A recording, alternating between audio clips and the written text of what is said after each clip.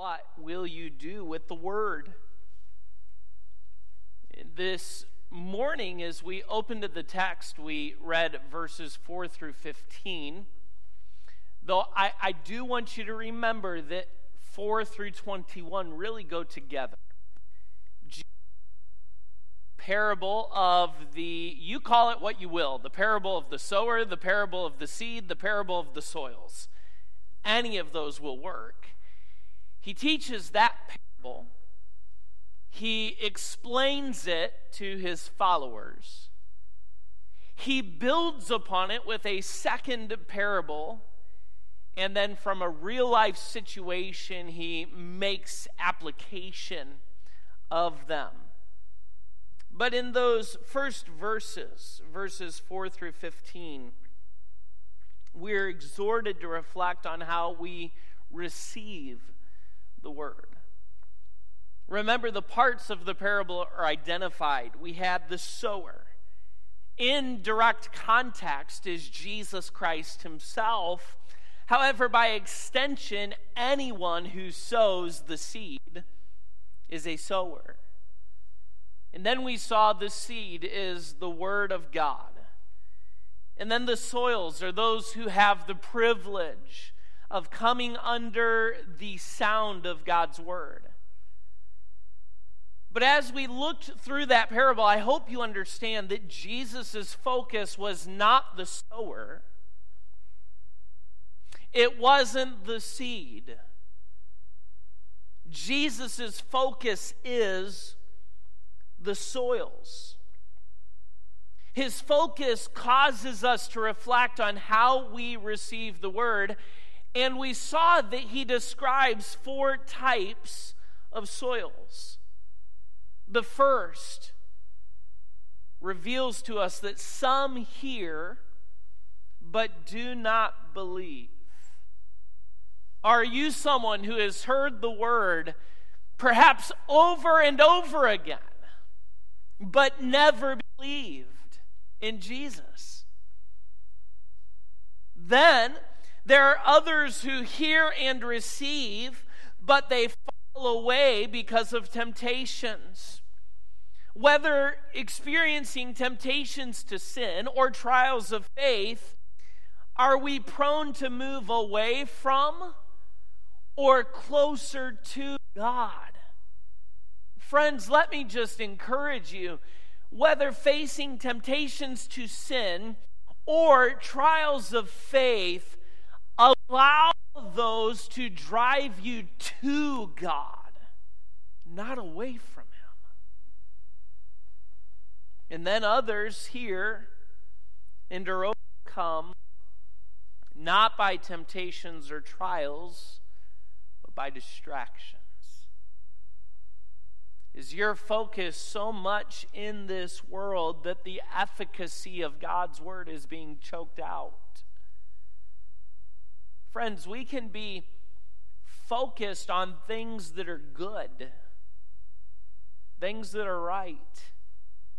It's good, it's right to work to provide for yourself and your family.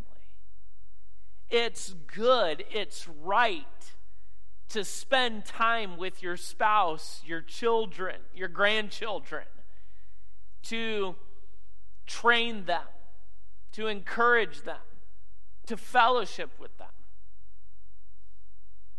It is fine to enjoy creation, the beauty that God has given us in this world. It's good to spend time with other people, to fellowship with others. But if we are so focused on all of these other things that the efficacy of God's word is being choked out, we need to take a step back, ask ourselves some questions, figure out what we need to do to reprioritize, to make sure that God's word has the place in our lives that it should. And then others truly hear the word. And we saw that those who truly hear the word demonstrate sincerity. They come to the word of God with an honest and a good heart. They come hungry and thirsty to receive what I need from God. Exposure is putting myself in the place where I will hear the word. Obedience is holding fast to the word with carefulness and determination, not letting go of what I've heard and received. And then faithfulness. How faithful am I in sowing, in watering, in preparing to reap? And again, understand that so often we put that in the context of sowing the seed of the gospel for others. Certainly that's a proper application. But in the parable of the soils, the sower, the seed, whatever you want to call it, in that parable, the focus is not what are you doing to help others hear the word? The focus is, what are you doing with the word? What fruit is the word bearing in your life? What will you do with the word? But that brings us to the remainder of the passage where Jesus teaches the second parable that builds on the first, and then applies the theme of the parable to a real-life situation. So look, if you would, at Luke chapter 8. We will not step back to read verses 4 through 15 again. Instead, we'll jump in on verse number 16 and read through verse 21. Luke chapter 8, verse 16. No man, when he hath lighted a candle, covereth it with a vessel, or putteth it under a bed, but setteth it on a candlestick, that they which enter in may see the light. For nothing is secret that shall not be made manifest, neither anything hid that shall not be known and come abroad.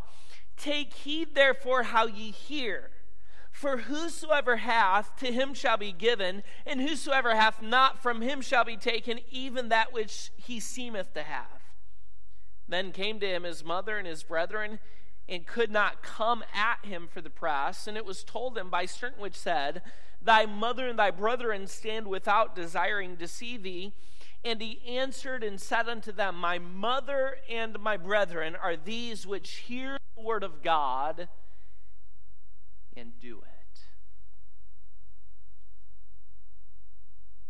This morning we reflected on how we receive the word. Number 2, I want you to reflect on how I reveal the word. Reflect on how I reveal the word. And what we find is how I reveal the word builds on how I receive the word. And the context identifies this. Let's take a step back for a moment. When Jesus teaches the parable of the soils in verses 4 to 8, who is he addressing? It's more than his disciples, isn't it? Look back at the context of verse 4. Who's he addressing? Yeah, a crowd. We don't know exactly where he is. He's traveling around Galilee, teaching in the cities and villages. And at some point during this tour of Galilee, a multitude comes to him. And he teaches that multitude the parable of the soils. There were those in that crowd who were the first kind of soil. They heard the word but didn't believe. There were others in that crowd who heard and received, but because of trials and temptations, they fell away. There were those in the crowd who heard the word, but the word was ineffective in their lives because the cares of the world and riches and pleasure choked out the efficacy of God's word. There were those in the crowd who truly heard. They were the good soil. He's teaching that parable to a crowd. But what about the parable in verses 16 through 18? The parable of this light on a candlestick not being hid. Who's he teaching this parable to? His disciples. Remember, he's come apart from the crowd, and his disciples have asked for an explanation of the parable of the soils. What does this mean? Why are you teaching in parables, and what does it actually mean? And Jesus tells them why he's using parables. That's why we read from Isaiah 6, by the way, this morning in our service, because Isaiah's call to ministry mimics what Jesus is doing, that some will see but not actually see, hear but not actually hear. Some won't be converted and won't be healed even though they are hearing from the Son of God himself. But now Jesus is with his disciples, and it's to them that he speaks this parable of the light on the candlestick. It's to them, those who are followers of Jesus, those whom we would assume would be good soil people. These are those who are hearing the word of God, believing the word of God, and putting it into practice in their life. And Jesus now says, okay, you are the ones, you're receiving the word of God the way you should. But if we're going to build on that, if we're going to go beyond that, then you need to understand something. It's not just about how you receive the word, it's about how you reveal the word. So what is the word of God? I suppose we could answer that question a multitude of ways. We could talk about, well, God's word is the Bible. God's word is a lamp to my feet, a light to my path. God's word is this and that. We could come up with different answers, but the gist of it in this parable, in this passage, in the message is God's word is truth. God's word is truth. Jesus is teaching in this section of the passage could be concisely summarized this way. If you receive the truth, then you should reveal the truth. If tonight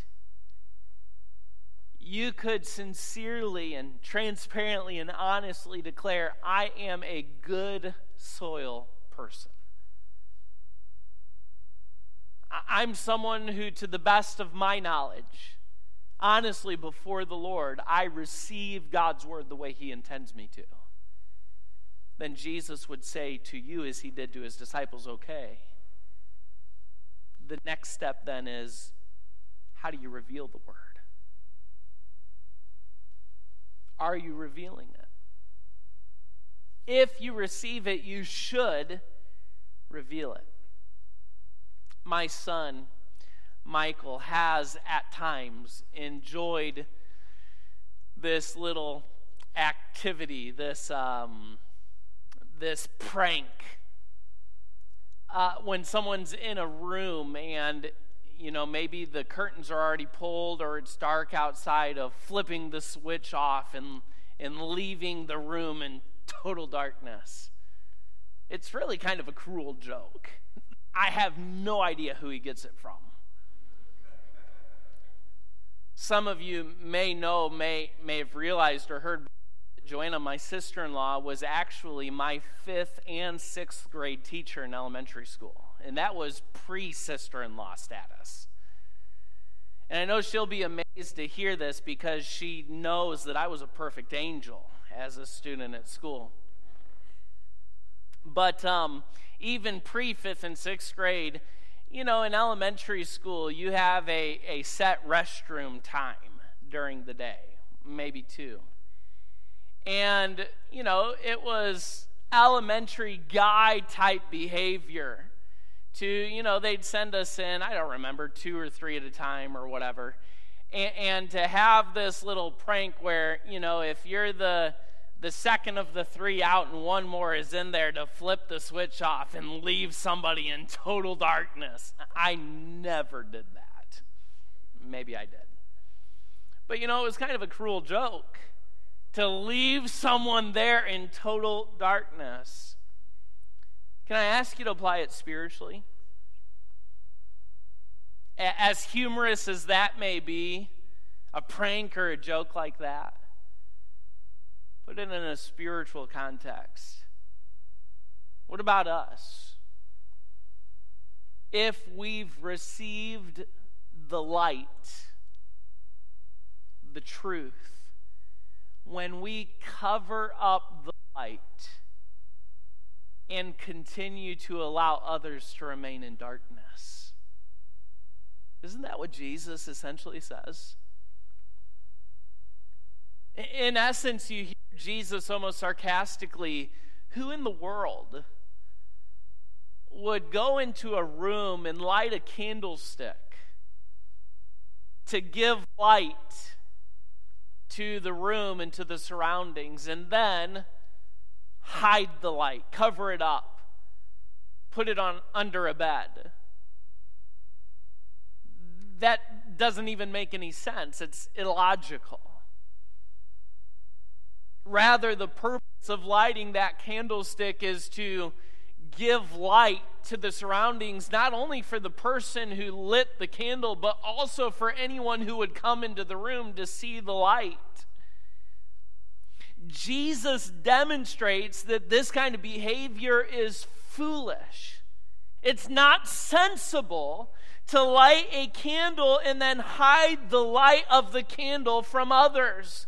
And so Jesus says to his disciples, if you are these who receive God's word, and by the way, Jesus says they are, because he says back in verses 9 and 10, when they've asked him, why do you teach in parables? He says essentially, there's a reason for it, and part of that reason is because it's been given you disciples, to know the mysteries of God.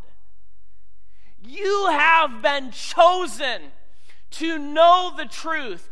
Were they chosen to know the truth so they could lock it away in their hearts and keep it to themselves? No. You've been chosen to know the mysteries of God so that in time you can reveal the mysteries of God. I've chosen you specifically to, if I can put it this way, to show you the truth so that in time you can show the truth to others. I have chosen you to reveal the light to you so that in another time you can shine the light for others so that they can see the way too. You see, being a person who is good soil, who receives the word as God intends, also brings a responsibility to then reveal the word to others. How should we do that? How should we reveal the word? How should we shine our light? How should we share the truth? Let's step back and remember that this parable builds on the first. In direct context, who is the sower? Jesus. But again, by extension, anyone who then receives the word themselves are to become sowers. Think about it in the agricultural terms. If the seed fell on good soil, what was the result? What came? Fruit. Now think about this in agricultural terms. Characteristically, fruit has something inside of it. What? Seeds. And what is the purpose of the seeds? To bear more fruit. To reproduce, right? Isn't it amazing the way the Holy Spirit, that Jesus, the master teacher, builds and progresses, and is such a perfect picture. The sower sows the seed. When the seed falls on good soil, fruit is produced. fruit has within it seed or seeds that then can be taken and used and replanted and rewatered to produce more fruit. The purpose of the seed within the fruit is reproduction. So the sower sows the seed falls on good soil. Those who receive the word, the seed produces fruit. The word of God working in your life and mine, as we receive it, produces fruit in us. That fruit itself contains seed that we are then to take and sow for the purpose of reproduction. God literally desires you and I to reproduce ourselves by revealing his word, sharing the truth. If you receive the word of God as he intends you to, then naturally reproduction takes place. In this way, you then become a sower, sowing the seed, spreading the seed, God's word. Interestingly, Jesus describes a normal occurrence in Middle Eastern agricultural history. You may wonder, why would the sower spread the seed in these different kinds of soils? You ever thought that when you look at this parable? I mean, I don't see farmers today going out and putting their seed on the street and in a rocky field or in a weed-infested field. Farmers typically prepare the soil and spread the seed in good soil, right? That's the plan, that's the purpose. Why would the sower be throwing seed in soil that's not compatible with growth? Well, in Middle Eastern agricultural history, often the sower would spread the seed and then plow the field. That's backwards from our thinking in the way we do it today, right? You go out and you prepare the field, you plow the field, and then you plant the seed. In that day, no, they just go to the place, and they sow the field, and then they plow it to mix up the seed into the ground. What does that do for me as far as spiritually speaking goes? And here's what it means for you and me. Stop examining the soil and just spread the seed. Pastor, what do you mean by that? Have you ever found yourself in a place where if you give thought to sharing the word, to spreading the word, to revealing the word to others, if you found yourself in a place where maybe you take a step back and you kind of try to examine somebody first? Should I share the word? Should I not? Should I give them a tract? Should I not? Well, they look pretty clean cut. Maybe they already know the Lord, or they're pretty scary.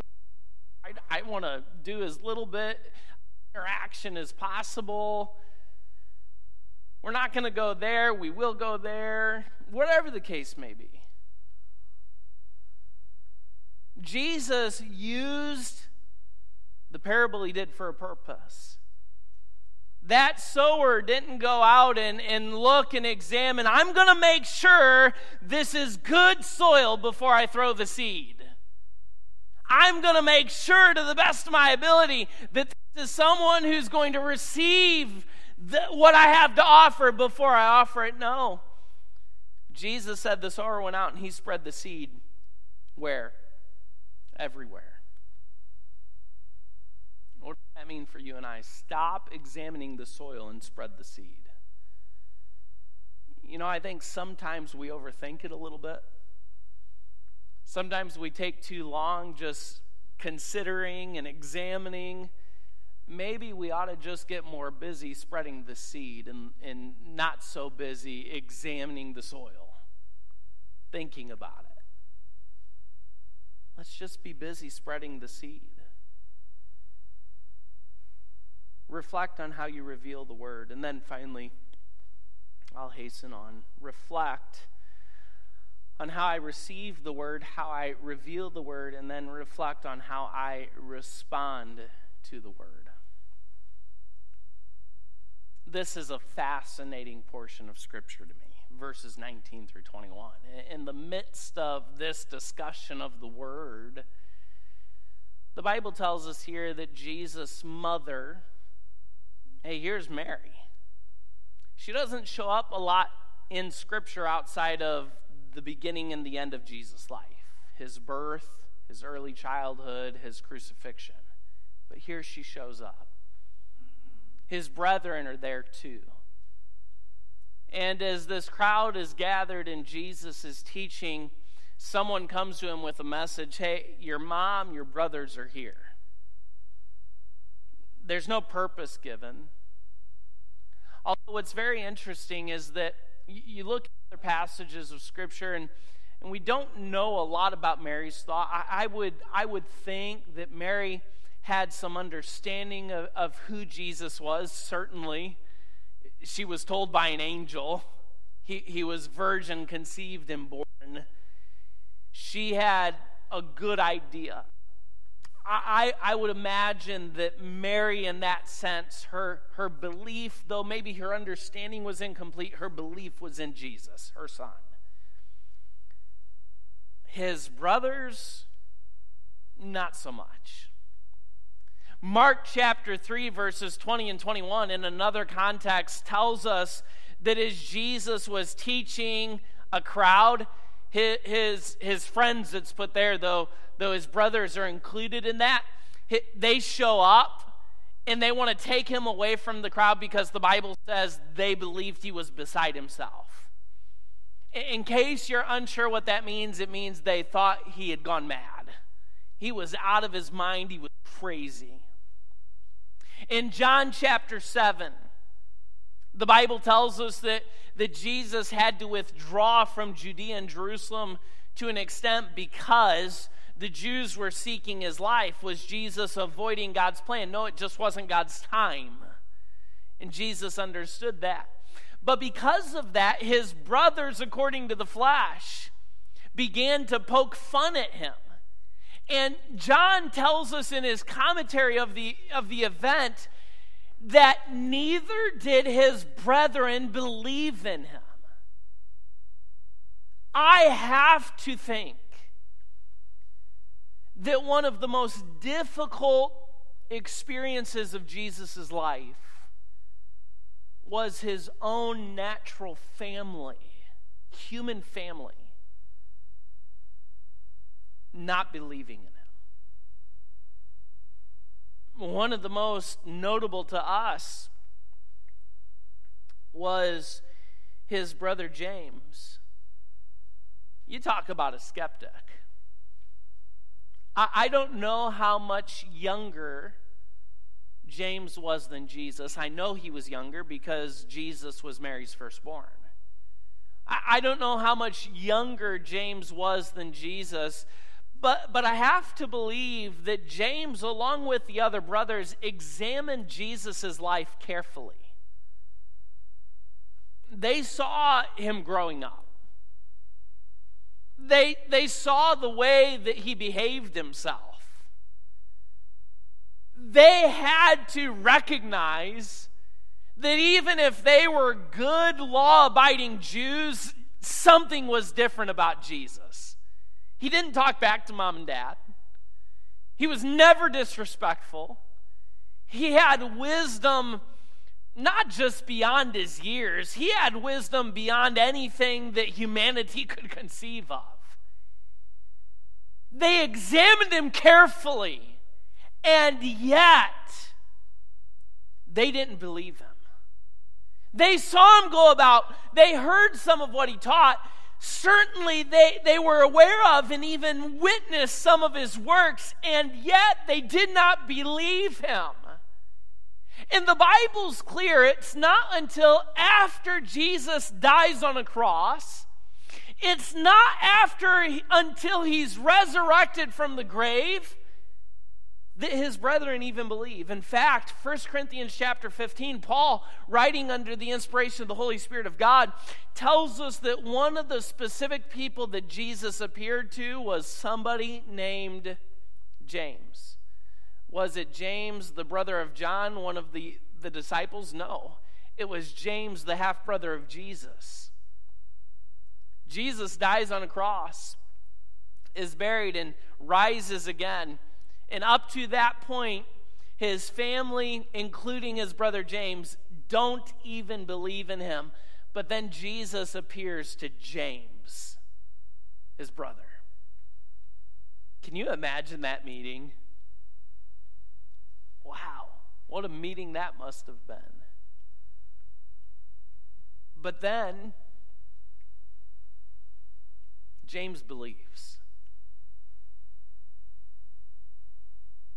He places his faith in Jesus to the extent that James, the writer of James, you know, don't you, that James is not written by James the disciple. It's written by James, the half-brother of Jesus, who didn't believe him until after his resurrection. And James writes in James chapter 1, James, the servant of God and of our Lord Jesus Christ.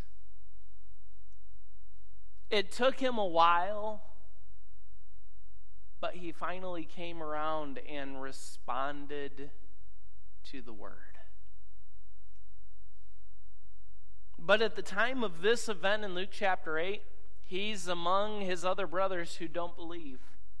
He's like that soil.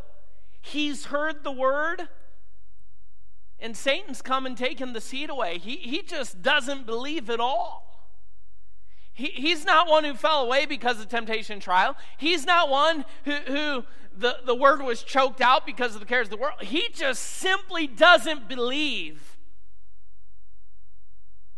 But after time, the seed's been planted. It's been watered again and again. The seed's been replanted and watered and replanted and watered, and finally he responds and he believes.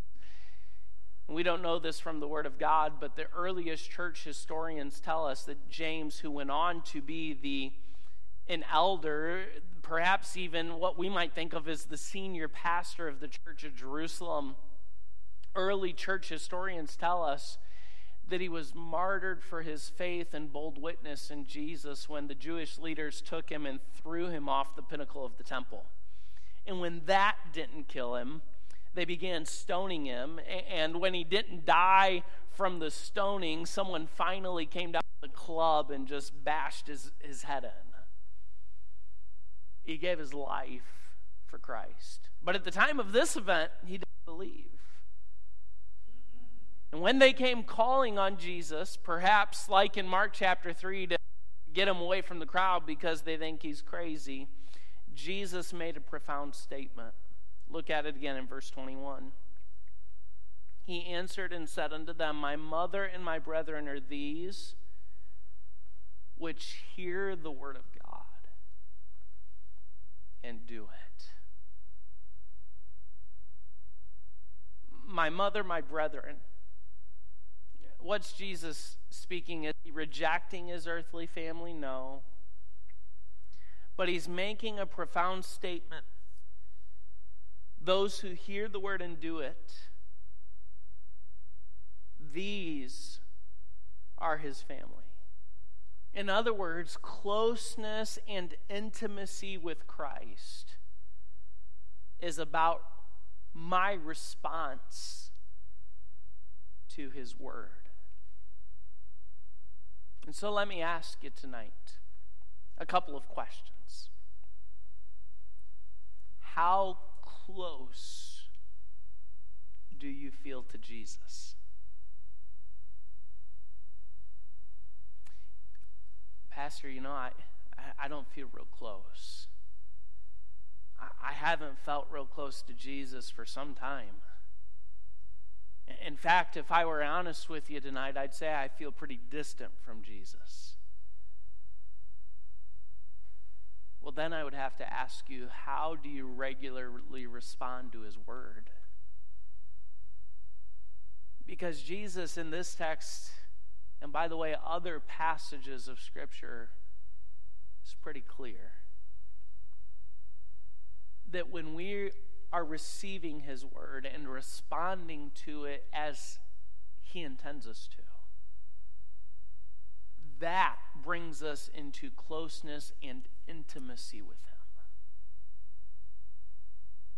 You look through Revelation chapters 2 and 3, the letters to the 7 churches. And over and over again, the letter concludes with a statement like this: "He that hath ears to hear, let him hear what the Spirit says unto the churches." Then Jesus pronounces blessings and commendation on those who hear and those who overcome. And regularly through those 7 letters, the commendation to those who hear and those who overcome is some blessing or commendation that is connected to this idea of closeness and intimacy with him. For instance, in one of the letters, he speaks of giving the one who overcomes, the one who hears, a name that only the 2 of them know. He talks about a stone, which in the culture was this particular token of friendship. Over and over again, he connects listening, truly hearing the word, and overcoming with this close-knit intimacy with him. How do I get that? It's tied directly to how I respond to the word. Those who hear the word and do it, these are my mother, my brethren. So how do you receive the word? How do you reveal it? How do you respond to it? These parables, the explanation, the application from your life are all about what will you do with the word.